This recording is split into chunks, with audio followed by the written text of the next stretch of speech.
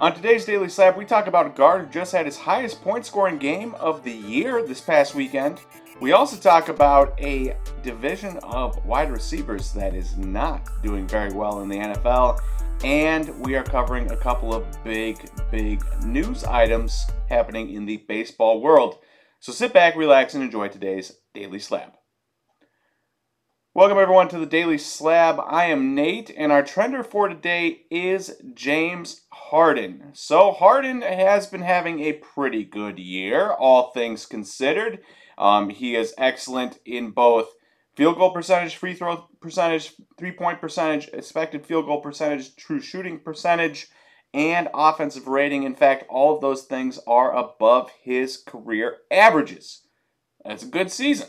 His assists, also above his career average, chilling at 10.6, leading the NBA.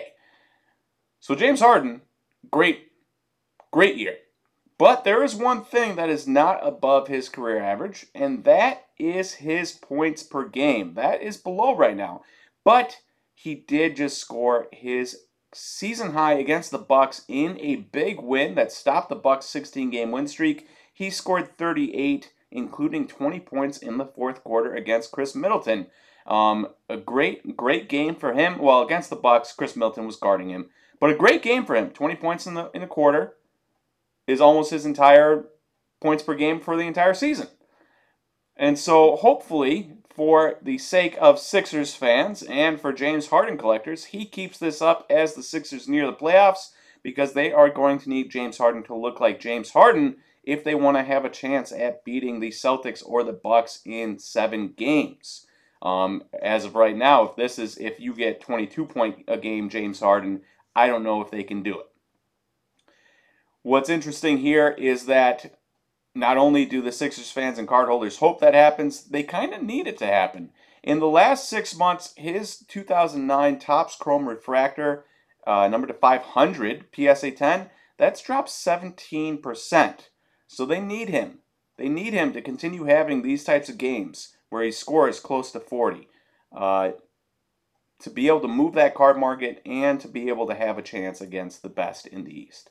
In our post of the day, we've got a tweet from Daniel Jeremiah, and you can read the tweet here. I'm not going to read the whole thing, but he points out that there's only been 6 cornerbacks drafted from the Big 12 in the top 3 rounds of the draft of the last 10 years. That's not a lot. I mean, that's 30 rounds, and there's only 6 cornerbacks drafted in the last 10 years. That's not good. That's not good. If you're a Big 12 cornerback, that's kind of embarrassing. Now, the point of the tweet is to point out that Big 12 wide receivers that are getting drafted high are not really facing quality competition in their conference in college. And the reason that's important is because there's been a lot of disappointing Big 12 wide receivers in recent years. In fact, I went through and looked, and for wide receivers drafted in the top 2 rounds of the last 5 drafts, there have been 6 wide receivers taken. You have Tyquan Thornton from Baylor, CeeDee Lamb from Oklahoma, Jalen Reagor from TCU, Denzel Mims from Baylor, Marquise Brown from Oklahoma, and James Washington from Oklahoma State. Now, in the last year, these were their stats from this past season. Tyquan Thornton, 247 yards, 2 touchdowns, 13 games. That's kind of disappointing. CeeDee Lamb, 1,359 yards, 9 touchdowns, 17 games. That's a great year. No doubt about it. One of the best wide receivers in the NFL. Jalen Reagor, 104 yards, 1 touchdown, 17 games. That's a pitiful year. Denzel Mims, 186 yards, 0 touchdowns, 10 games. That's also a pitiful year. Marquise Brown, 709 yards, 3 touchdowns, 12 games. Obviously, if he gets those extra 5 games, he's probably a 1,000-yard wide receiver. But it's not like the most spectacular trade a first-round pick for him type year that he had there down in Arizona. And then James Washington, 0 yards, 0 touchdowns, 2 games he appeared in. Not great stats across the board outside of CeeDee Lamb. Marquise Brown's stats were fine. Everyone else's stats were bad. And it's interesting here because if you look at prices as well, it kind of pinpoints the prices here, or pinpoints the problem here, is that 2022 Illusions Mystique rookie auto number to 1. So he doesn't have his Select or Prism or anything, Tyquan Thornton, or Tyquan Thornton. He doesn't have his Prism, Select, or anything like that, so you got to go lower on the list or lower on the totem pole of cards, which brings you to Illusions Mystique Rookie Auto number 1. It's a 101 auto. It sold for $61 on February 22nd. Jalen Reagor, 2020 Immaculate Rookie Patch Auto number 99, BGS 9. That sold for $25 March 5th. Then you have Denzel Mims, 2020 National Treasure Stars and Stripes Rookie Nike Patch Auto number 3. That sold for $129 on February 27th. That's a really nice card. That's a massive card. Not a massive price. Then you have James Washington, 2018 Select Horizontal Rookie Gold Patch Auto number 10. That sold for $30 on February 20th. The same card, just a year later, 2019, as opposed to 2018, for Marquise Brown, that sold for $49 March 1st. Marquise Brown was a former first-round pick who was traded for a first-round pick. He's got a gold Select Patch Auto selling for $49, number 10. And then you have CeeDee Lamb. He's the best one. 2020 NT Rookie Tag Patch Auto number 1. Selling for $5,049 on the 16th. But if you want a more reasonable card, his same exact 2020 Select Gold Rookie Patch Auto number 10 horizontal, that sold for $385 on January 14th.